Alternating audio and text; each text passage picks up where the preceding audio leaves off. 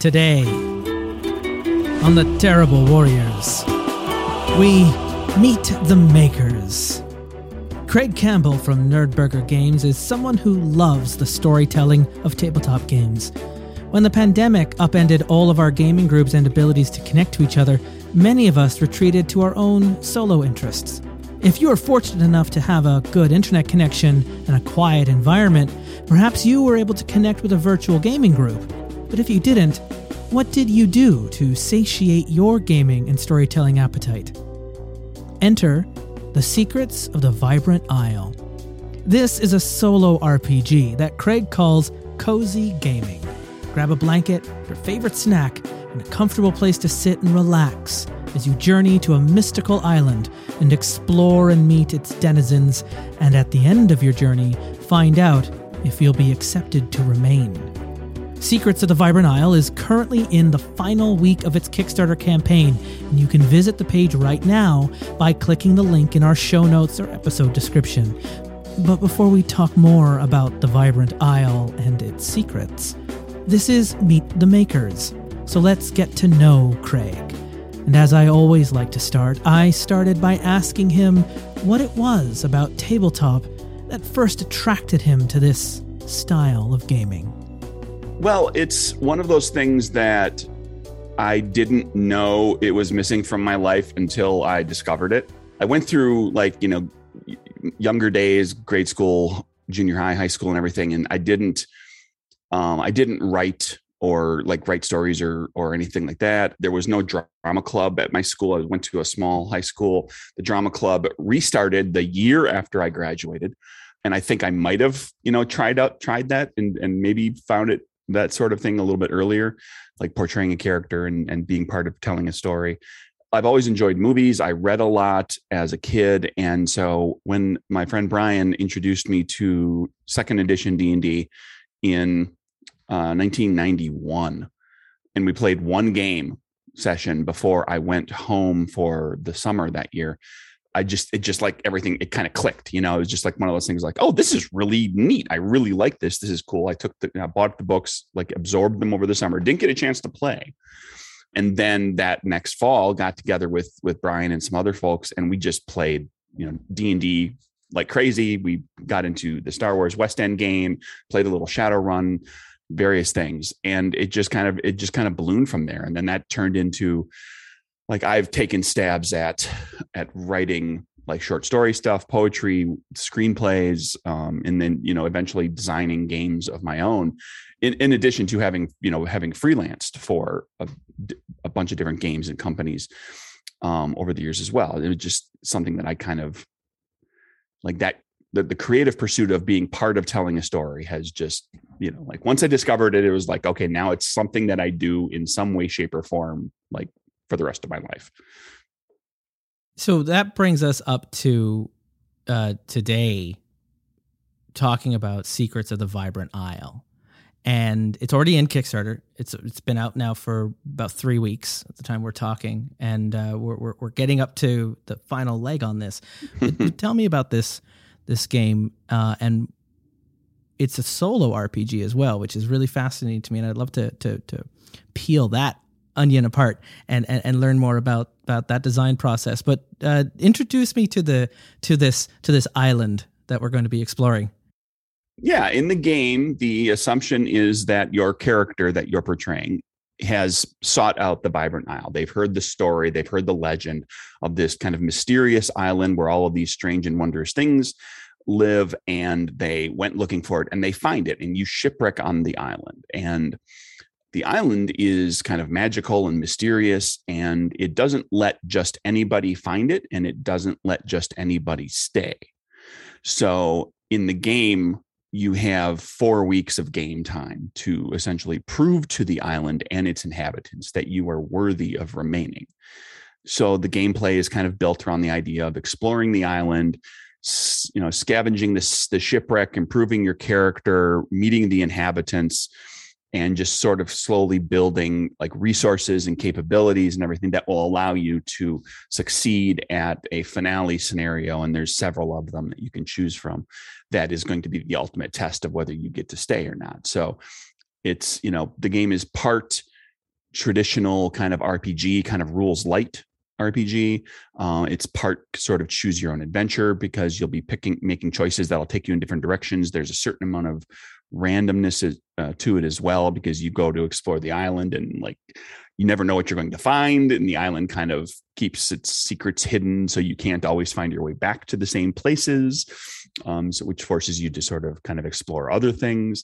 And then it's, it can also be part journaling and mapping game. If that's the sort of thing you want to incorporate, you could kind of build a whole story for this character that you're playing and play like a longer version of the game that takes more time. But you otherwise played entirely by yourself. And the book basically takes on the role of the GM.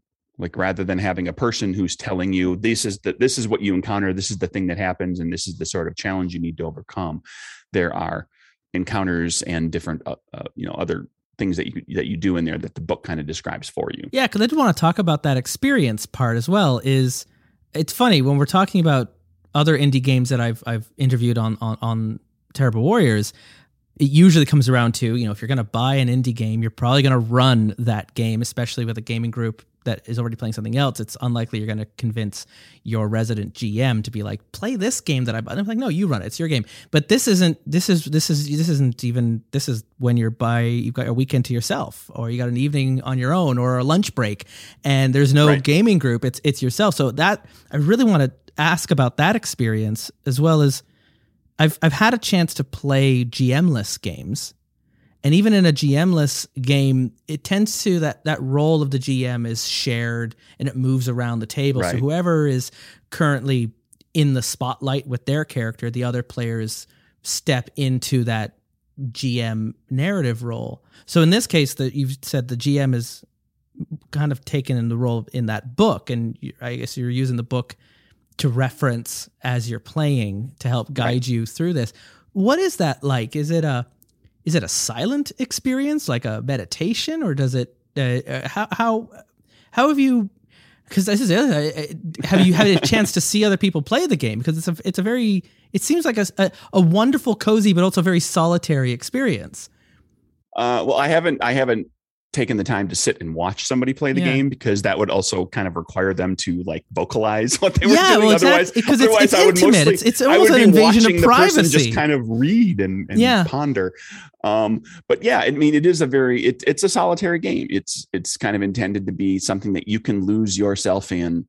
I don't expect that you would necessarily, vocalize a lot as you're playing, unless you're the type of person, like some people might like narrate things out loud and kind of present, you could read it out loud. Like there's nothing wrong with I did a video, and we've had other people that did like APs of the game so you just read the book out loud, so that there's a vocal element, because you're doing, you're presenting it now, basically performing it for other people. Yeah. But you may do that yourself as you're playing, or you may sit quietly in a corner, or like on a bus or at the airport or whatever it is, and just kind of tool your way through the adventures on the island.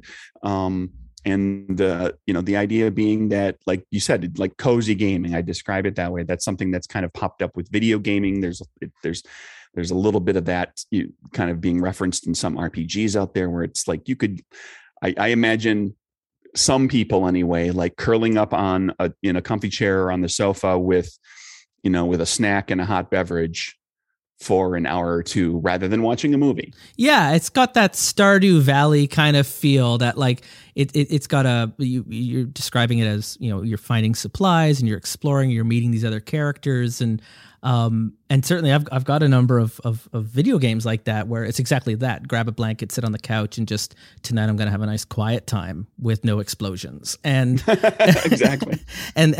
This sounds like, for me, like my history playing with tabletop is been a history of standing around tables yelling emphatically with hands. You got the Muppets there behind you on our Zoom call, so we're all just doing Kermit arms all the time. And this is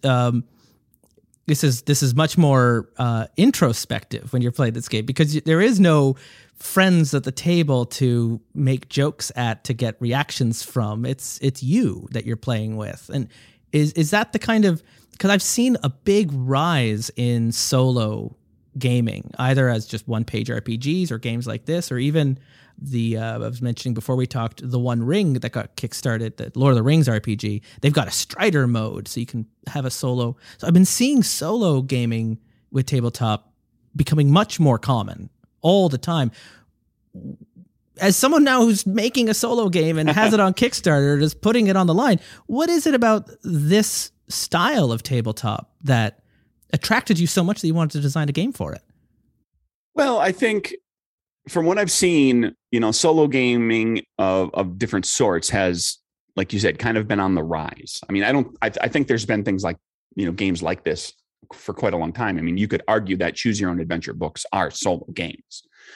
I think that there are certain parts of the world, my understanding, like that in the East Asia and like South Korea, Japan, I've been told that their solo game has kind of gained a popularity. It's become a little more prevalent. It's, and as it is, in any kind of international kind of thing, like it's going to cross borders, right? It's going to come across the ocean or around the world from places where it's kind of more popular. And eventually everybody kind of discovers things because of the internet.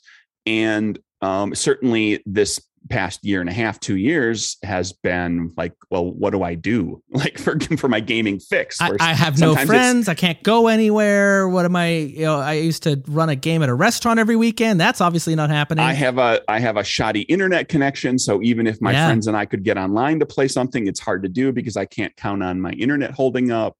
I don't have a microphone and a webcam or whatever. It brought our podcast to a complete halt because we used to record here in my apartment. And when we tried to do virtual setups, no one had microphones or a quiet environment. One of us lives on a boat in a marina. So like, and is just using his phone as a hotspot. So it just wasn't practical. And so we just didn't do anything for a whole year.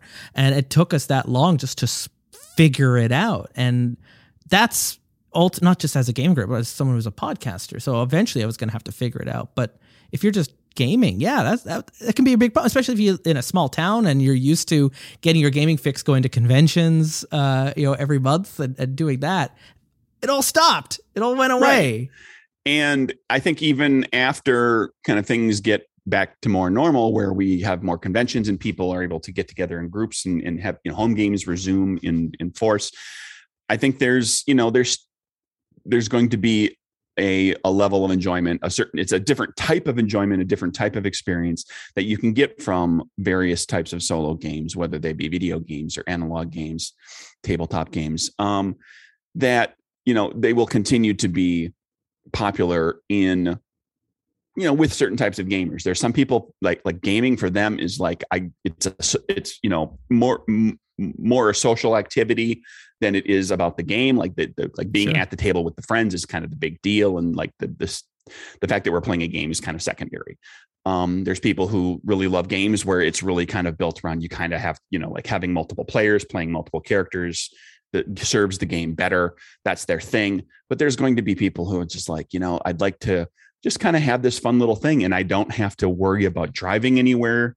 I don't have to worry about wrangling a group of people together and trying to find a schedule that works for everyone. If we do this thing online, I don't have to worry about internet connections or whether or not, one of my friends has this dog that never stops barking or has, family and kids that like, there's just going to be distractions all the time that the person might have a hard time doing an online game just because there's people around and it's, like you said, quiet environment. It's hard to, not everybody has access to that for 4 hours. It's hard to do that where straight.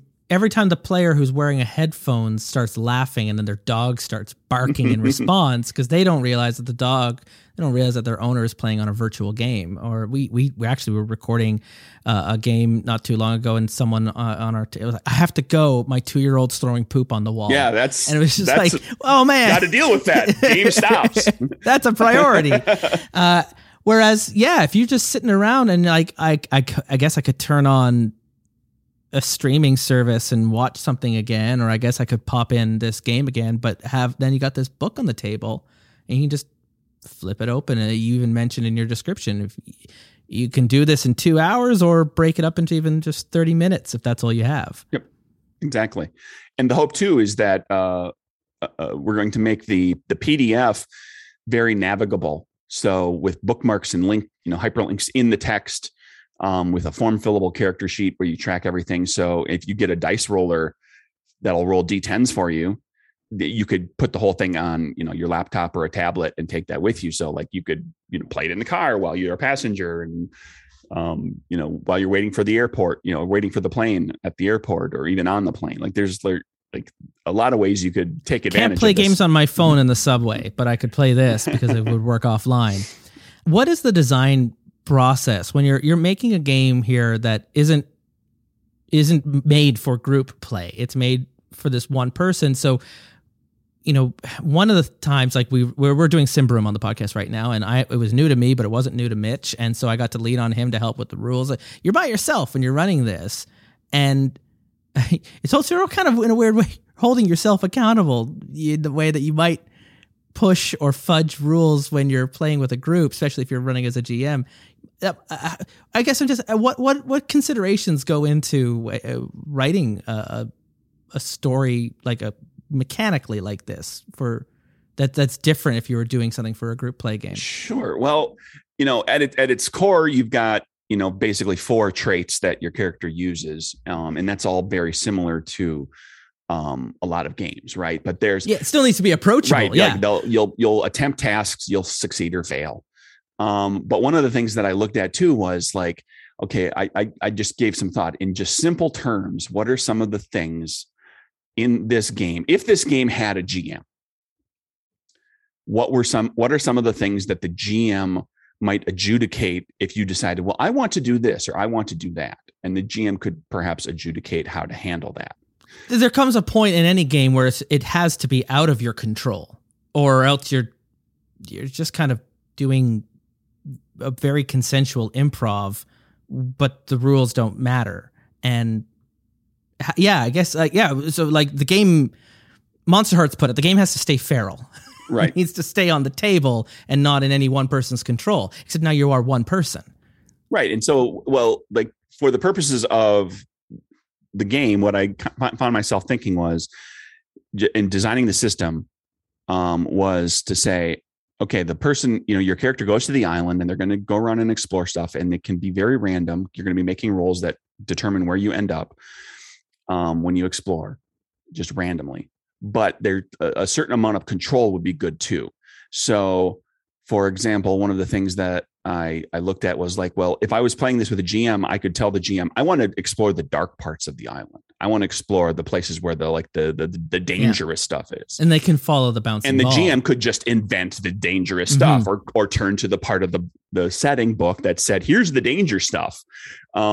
So what I did in the game was develop basically there's 3 tracks total, but the 2 that are important for what I'm talking about here is there's worry and wonder, where you basically have points that you accrue as you play. And as your worry gets higher and higher, it represents your character like being worried, being concerned, being afraid, like this place is kind of spooky and dangerous and what's going to happen. And then wonder is kind of your character's sense of awe at all the wonderful things that they see, and their kind of fascination with the things in the world. And so you can spend, as if you accrue worry, you can spend it to affect the random roll that you make to decide where you go to explore. And when you spend the worry, it causes your roll to be lower. Every point of worry you spend reduces the roll that you make by 10. And that takes you into the lower number category, which is where the darker and dangerous things live. So you have the ability to say, well, I want to face my fear and alleviate some of this worry. I'm going to spend some points. And in the game, you roll percentile dice to determine what you find when you go to explore. And the low numbers are where the darker and dangerous things live, and the high numbers are where the really wonderful, like lighthearted kind of things live more. So, when you spend worry, like say you roll a 44, you spend 3 points of worry. Well, that now makes it a 14. And a 14 is a very low number on that percentile dice. And so the likelihood that you're going to encounter something kind of a little more sinister is higher. So that worry and wonder expenditure takes over the role of the GM saying, well, I'm going to present this darker thing to you because you're seeking that out. Yeah, it helps teeter totter between these ebbs and flows in the story. Because I mean, the difference, I was just thinking while you're talking, like the difference mindset, when I'm a player, I'm responding to what's being served to the table. I'm trying to be present with my character and reacting as things are happening more or less in real time. Whereas a GM, while I'm still trying to be present with my players, I'm also anticipating what's happening next, trying to set what's behind door number 2, so that in case they go through there, I've got even sometimes either a solid idea or just a vague idea of where things, the different ways it could branch. And that can be very difficult if you obviously can't be doing that if you're playing by yourself, or you're just going to be splitting your brain in half. So it's really interesting. I was curious about that mechanic side on how the game helps with those ebbs and flows of the story to still feel dramatic and random and a little out of control. Because that's part of the fun of being in a minecart in a game like this and being like, we're off, and I don't always have a say, and or being tied to a comet, but also being able to have a certain degree of control too as the player, to be able to consent to what you are rolling yourself into, so that you're not, if you really don't want to go into that sinister side, that's not the experience you want. It sounds like there's that wiggle room to help massage your right. own to an extent. Yeah, you're still at the whim of the dice, but you do have, like, if you're just not ready to deal with any of that of the more dangerous stuff, and you roll like a 26, and you've got a couple of points of wonder, you can always make that into a 36 or a 46 or a 56 and just spend and just be like, I'm going over just there. Turn the dice around. The 10s are now the ones. Also, they're like one aspect of the game, I kind of developed the idea as like in a dungeon crawl. Like if you're playing it like, and this game kind of feels like a dungeon crawl in that, I open the next door and then I roll some dice and that's what's in the room. Right. Or in this case, that's what's on this part of the island. Yeah. And so like in dungeon crawls, there's always like, sometimes you just progress straight through them, right? But sometimes you find yourself being like, oh, I have to go back to this place because there was something that we saw. There was a clue that we didn't know about, that or room. something that we failed at there, but we need to go back and try again because I think it might be important.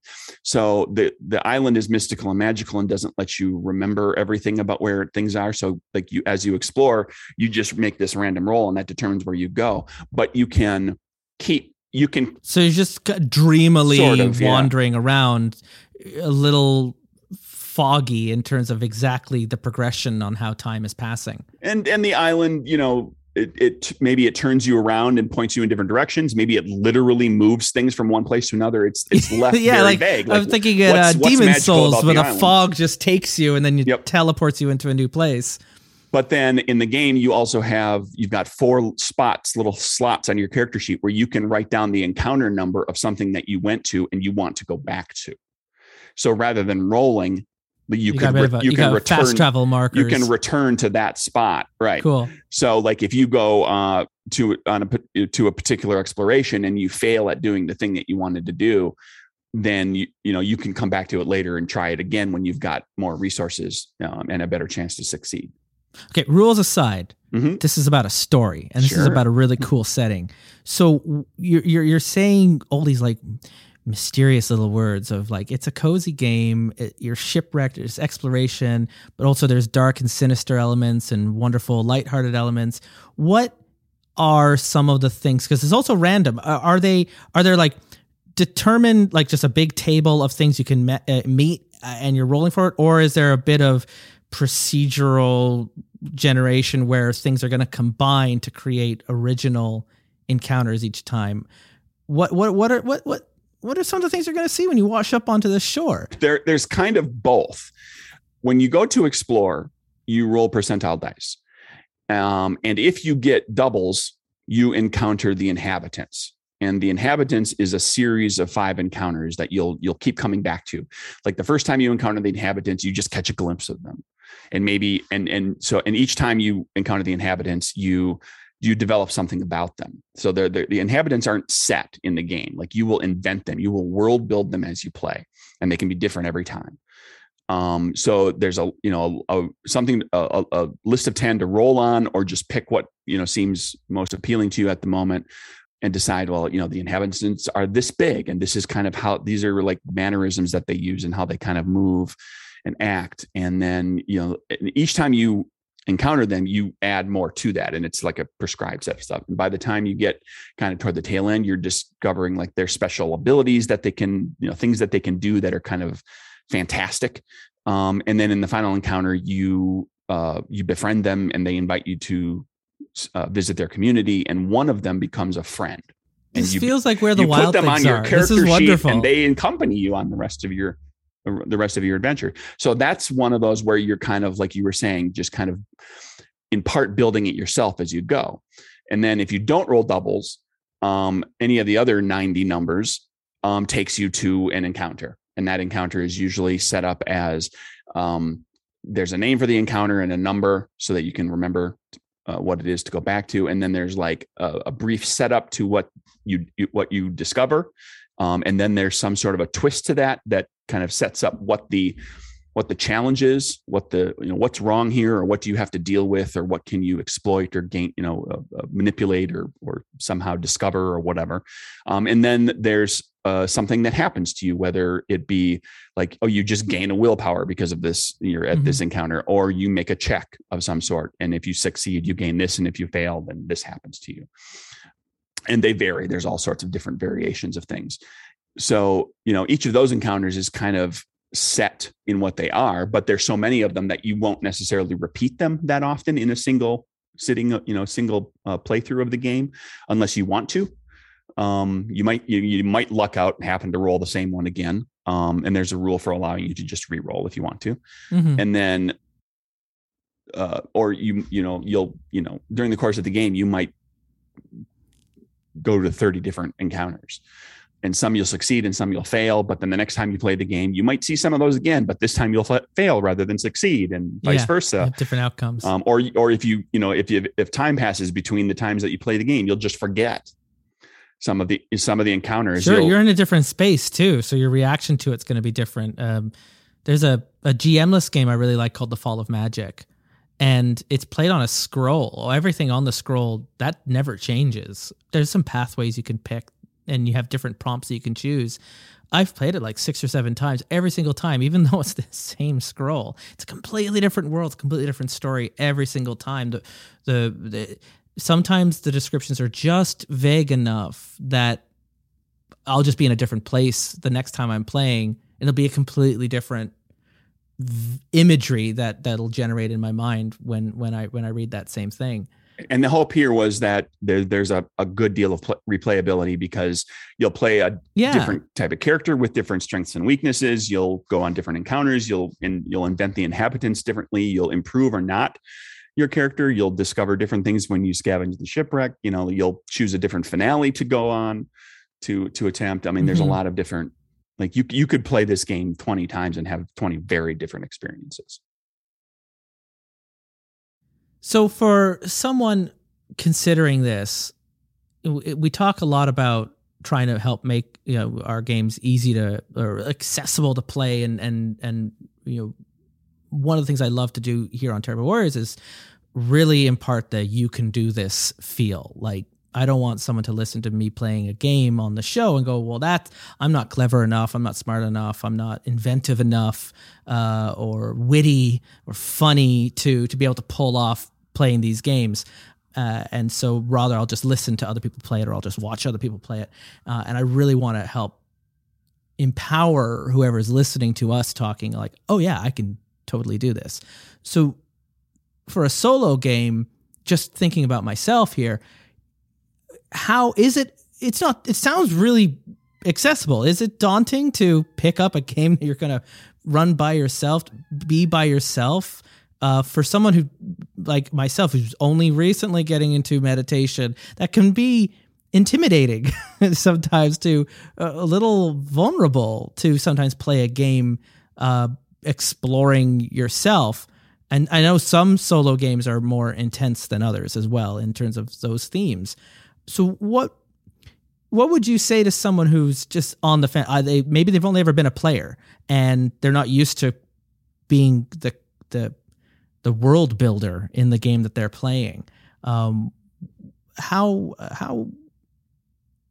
open is this book to someone who is dipping their toes into this wonderful kind of storytelling?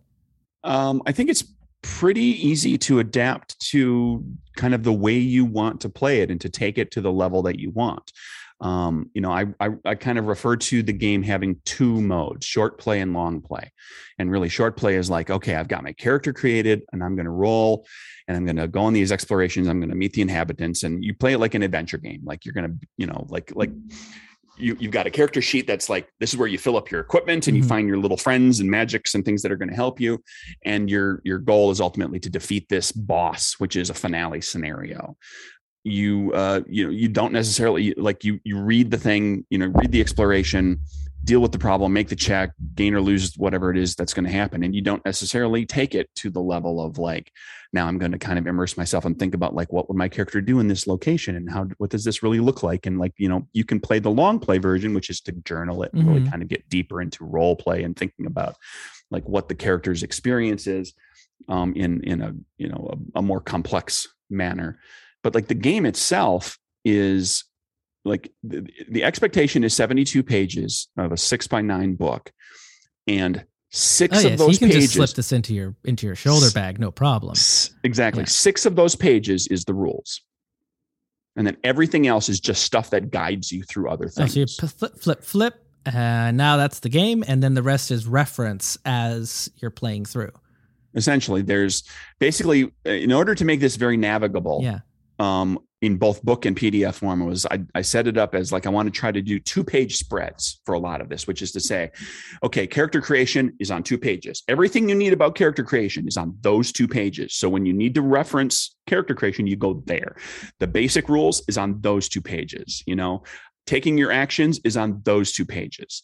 Like when you're exploring the island, you jump to some other page in the book to explore this, encounter number 67.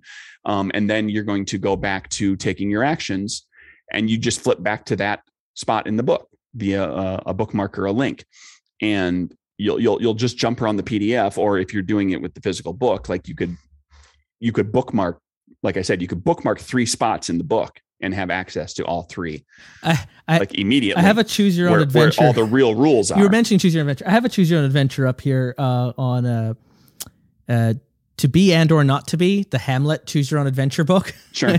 Written by Ryan North. It came with a bookmark, though, that was a Yorick skull bookmark with 9 bookmark teeth on the skull. So you could fit all the different pages if you wanted to keep track of all the different choices or places you were going through. And, I mean, that's just part of the joy of playing tabletop sometimes, is just flipping through and finding the different descriptions and the different locations. The Kickstarter has been out throughout October now, as we're rounding the corner to the final band. What has it been like now putting this game out for others to see? I mean, the PDF and that would be available, but I know that there's been some play testing. I know there's a video of you playing the game. How has it been to putting all this work together and having the Kickstarter out?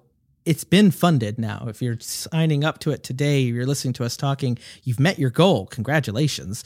And how has the reaction been? What's that process been like for you, having this game soon to be out in the wild and slowly being released to a few those early access to be able to test and play it? To be honest, before the first playtest round, it was nerve-wracking because I had no idea how well this was going to play. Like, in fact, me and Shireen Gilchrist is the co-designer. I brought her in. I basically designed the system, and then we kind of built the world with all the encounters and all that stuff. And so we put this whole thing together, and we're like, okay, I think this works. And then we said, okay, let's you and I each play it. Well, yeah, because play it through. No one else is going to be there when they play it. This see how it works. See if the numbers kind of shake out. If it seems reasonable, and then we'll put it in the hands of playtesters. And we played it a little, and I was like, okay, I think it's okay. But again, but there's so much bias on your side because this is your own creation. I haven't played it 20 times. Yeah. I've only played it twice. So put it in the hands of the playtesters, all of whom played at least once. Many played twice. To try different approaches and kind of play as different characters and whatnot. And it was generally very positive feedback. there were some minor tweaks that got made to it. And then we moved toward the Kickstarter, and I put it out to a friend on Twitter who got not only herself, but 2 of her friends, to all 3 of them each individually played the game on her stream to kind of, try it out and let people see what it's like. So in addition and the to different versions that this game it, can take place at. It's been generally a positive experience. It was nerve-wracking to start with, because it was like, I've never designed a game like this before. Like, is this going to even be fun? Like, okay, sure, I've got a character and I make my rolls, and like, but Yeah, but is it actually going to be an enjoyable experience to actually explore this story? I think it is, because it's come out of my brain and Shireen's brain. So like the encounters I like we hashed out what those encounters should be, and we outlined stuff up, and like everything that she wrote was kind of, went through approval and development with me too. And so I was like, okay, these are all good. This is all good stuff. I like all this. But until a player actually sits down and, runs through the game over the course of 2 hours and comes back and says, hey, I had a really good time. And this was cool. And this was great. And like, this was a little weird, maybe. And there was a rule that it was hard to know for sure how to do this. So let's clarify that. And, we kind of tightened it up. So 90 encounters, the inhabitants. I don't want you to spoil too much, because part of playing this game is also the reveal and the exploration and the turn to it. Go, ooh, that's nice. But what would be your favorite? Because obviously there must have been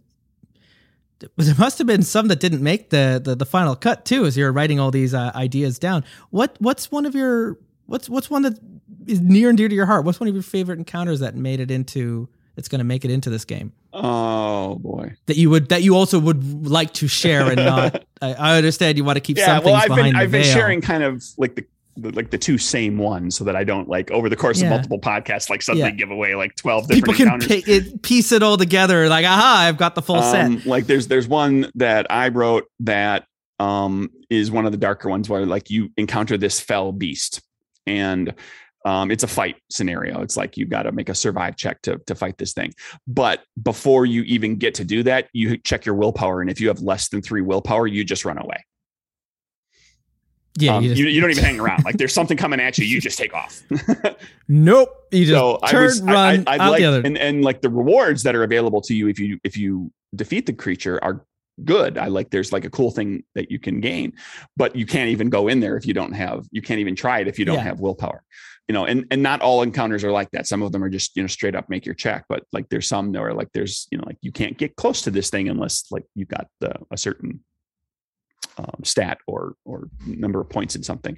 And then one that Shireen created that I would have never imagined, I would have never come up with, is the cookie jar tree, where there's a tree that's got cookie jars growing out of it, and a creature approaches you and asks you to help bake cookies to fill the cookie jars for the cookie party later. And so you're making a check that's about cooking. Yeah, it's also got a slight Mad Hatter at the Tea Party feel to it as well. Like, so this does have the Vibrant Isle has a bit of like that Wonderland dreamscape. It can be real and scary, but also at times absurd and strange and otherworldly. So you got cookie jars growing on trees, and so would the cookies be the seeds in the jar being the fruit? Is that how the ecology works here? I think that's for you to decide when you play the game. Or is it the chocolate chip the seed, and as we eat it, we're the pollinators from the crumbs that fall as the cookie crumbles.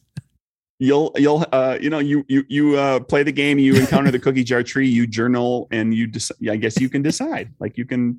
Your character is actually just being like hyper analytic, trying to add scientific reasoning to every wild and fantastical thing they're seeing on this island. Why not? When Mr. Spock goes to the Vibrant Isle. There must be an explanation. The Kickstarter, it must be. There must be a reason behind this. It's real, right? It is real. I'm not just in a coma, right? So the Kickstarter, there's still time to sign up and check it out. The link is in the show notes if you want to follow through on that. But Craig, where should people follow up with the Vibrant Isle Kickstarter with you and your own things if we want to hear about what you're going to keep doing during this and after this. Well, it's called Secrets of the Vibrant Isle. It's on Kickstarter for another week by the time this comes out. And you can also find me on Twitter at Nerdburger Craig. The company's Nerdburger Games. So the website is nerdburgergames.com. And you can, there's a couple of books available, other games available there, Capers and Good Strong Hands, which were both games that we did like a offset print run, like a print shop print run. But then also at Drive-Thru RPG, there's, all the stuff. All the goods. Check the show notes. All the goods are in the show notes.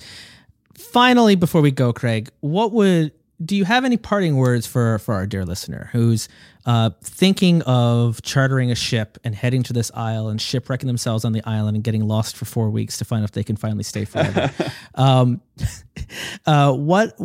What would your advice be to someone who is about to back this game and get a copy of this PDF and play potentially their very first solo game through this? What would you like them to know or to anticipate or be hopeful for when they open up this book or open up this file? Get some hot chocolate or whatever, tea or whatever is your beverage of choice. A little bit of something that you like to snack on. Sit down in a nice, comfortable place. Play the game. Imagine yourself on this island. Fill in the gaps as you need to. Make it the kind of experience you want it to be. The game book just kind of gives you the bones of everything. You can flesh it out as much as you want, and beware the time spider, because there is a nuisance in the game called the time spider that steals time from you, causes things to take too long, and you don't have a lot of time. You've got 4 weeks. Oh no. I was about to say, I thought that was just a clever metaphor of beware how much time you're going to spend on the couch playing this, because you're not going to know how much the evening slips by. There's actually a time spider in the game. Oh. Special thanks to Craig Campbell for spending time with us today. You can learn more about the secrets of the Vibrant Isle by visiting their Kickstarter page, which you can do by clicking the link in this episode's description. The Terrible Warriors will return on Tuesday with the next episode in our Symbaroum campaign as our trio desperately tries to rally the other heroes of Thistlehold to fight back against the invading Beast Clan that is pouring out from deep beneath the city. And if you don't want to wait till Tuesday, you can listen to that episode right now by signing up as a supporter on our Patreon page at patreon.com/terriblewarriors.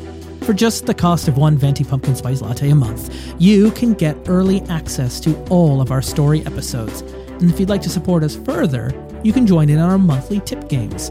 This month, we're going to start a new Symbaroum campaign of our own, covering the 6-month gap in our podcast campaign as we continue the mystery of the Copper Crown that caused the Blightborn in the Titans.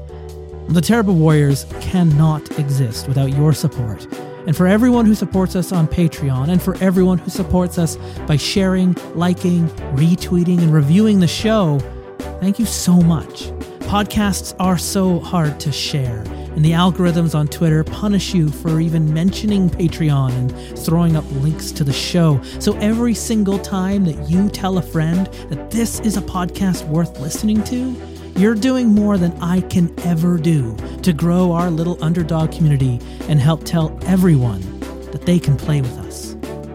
Follow us on Twitter for more details about future episodes, as well as the next game that we will be playing after Symbaroum at Dice Warriors. Production and editing for this episode has been done by me, Justin Eacock. Theme music is by Epic Game Music. And until we meet again, dear listener, rolling dice and sharing stories together, thank you for being a terrible warrior. Be good to each other.